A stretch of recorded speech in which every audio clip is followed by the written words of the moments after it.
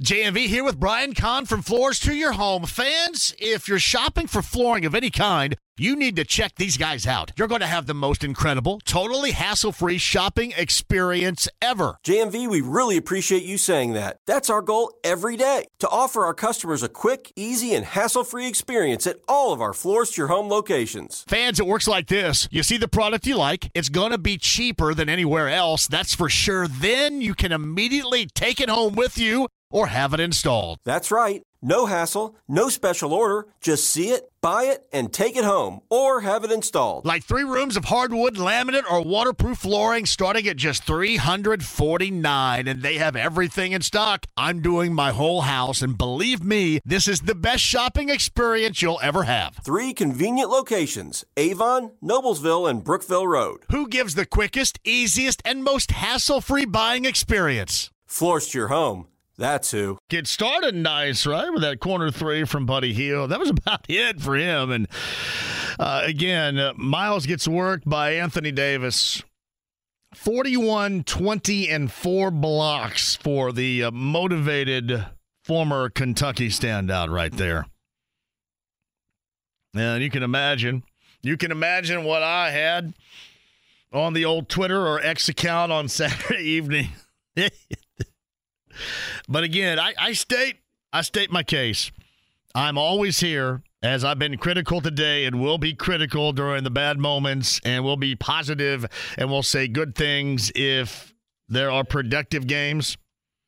That's how. But the problem I have, my problem is with the wussies out there that only come during the bad times. I only like Chase Sanders. I only hear from this guy during the bad times, and I will call you out. If you don't want called out, don't send anything.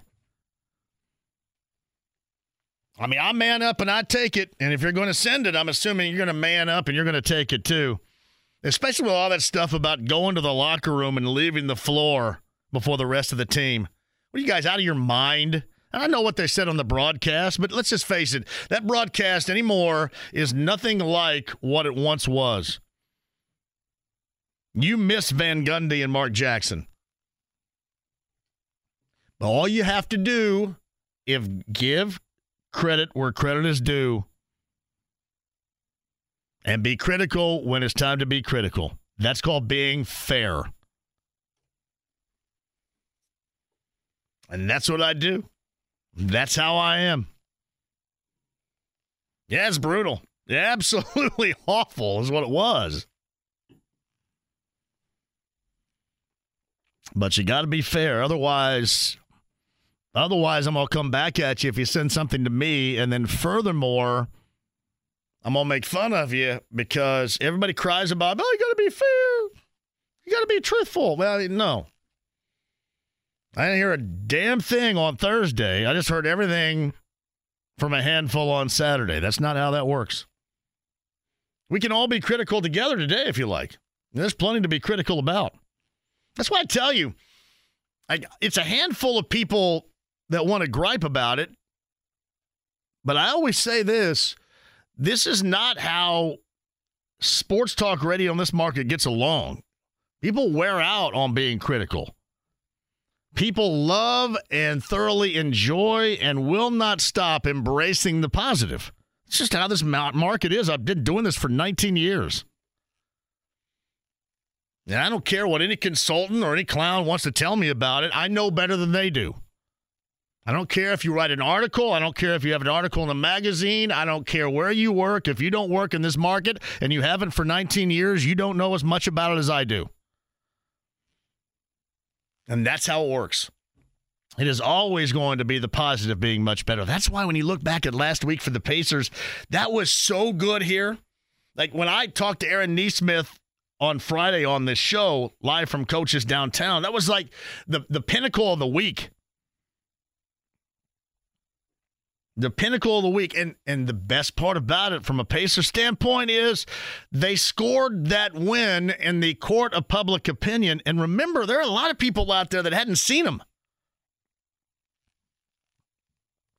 Because you don't get Bally or can't get Bally or you didn't like Bally or you're taking a stand on your television provider, which, by the way, I don't mind anymore if you do. Because as I've always said, there's not a good one out there. There may be one at the moment better than the other, but they are all at some point in time going to screw you. All of them. Because they don't care about you. See, that's a good thing about where you are right now. We bring you in and we embrace, right? And there's no cover charge. They're going to give you a cover charge, and then oftentimes they're not going to give you the product that you pay for, and that's BS. So, no, last week was fantastic for the Pacers, and even minus that loss to the Lakers on Saturday night, I mean, even without that, it was good for the Pacers. I mean, I should say even with that, it was good for the Pacers. Just want to see him bounce back tonight. I can't see kind of a dead on your rear end type of effort in Detroit tonight. I want to see them now, even if they're not going to be, I don't think anybody, especially me, suggesting they're going to be a 50-win team or anything like that. 55 wins, I think, as Nate suggested earlier. But you certainly possess the talent and the will to play at a much higher level, certainly on the defensive end than we had seen prior to the last 3 games. So I do want to see more than that. I don't think that's out of the realm. Again, it's not going to be lockdown defense or physicality of the Knicks from the 1990s, but they possess some tools to be better defensively than we have seen until the past 3 games. There's no question about that. Got to show us that. James at 239-1070. James, welcome to the show. How are you? Yeah, what's going on with you, JMV? Good to hear from you, James. I got a few things I want to say about these Pacers, man. First of all, man, I think they did a wonderful job getting there.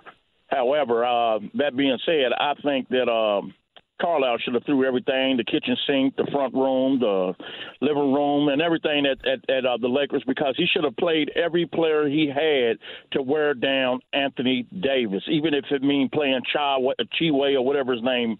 He should have used everything, man, to try to beat them, man. That's what winners and people that goes for the juggler do, man. That's what you know what? It's funny, and I don't have much room to stand on here, James, honestly, because I know that Daniel Tice wanted to bail. He wanted to get more time, and he wanted out of here anyway.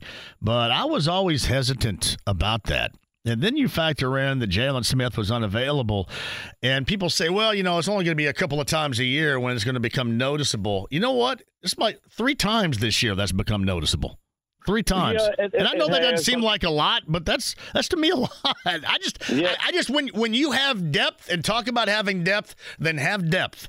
And I hated the fact that they were in a situation to where they felt that they needed to get rid of a veteran big man depth piece because they couldn't give him enough time. And, you know, lo and behold, they're like 3 or 4 times this year when they needed somebody like that. And again, that's not their problem because the guy wanted to bail. I understand that.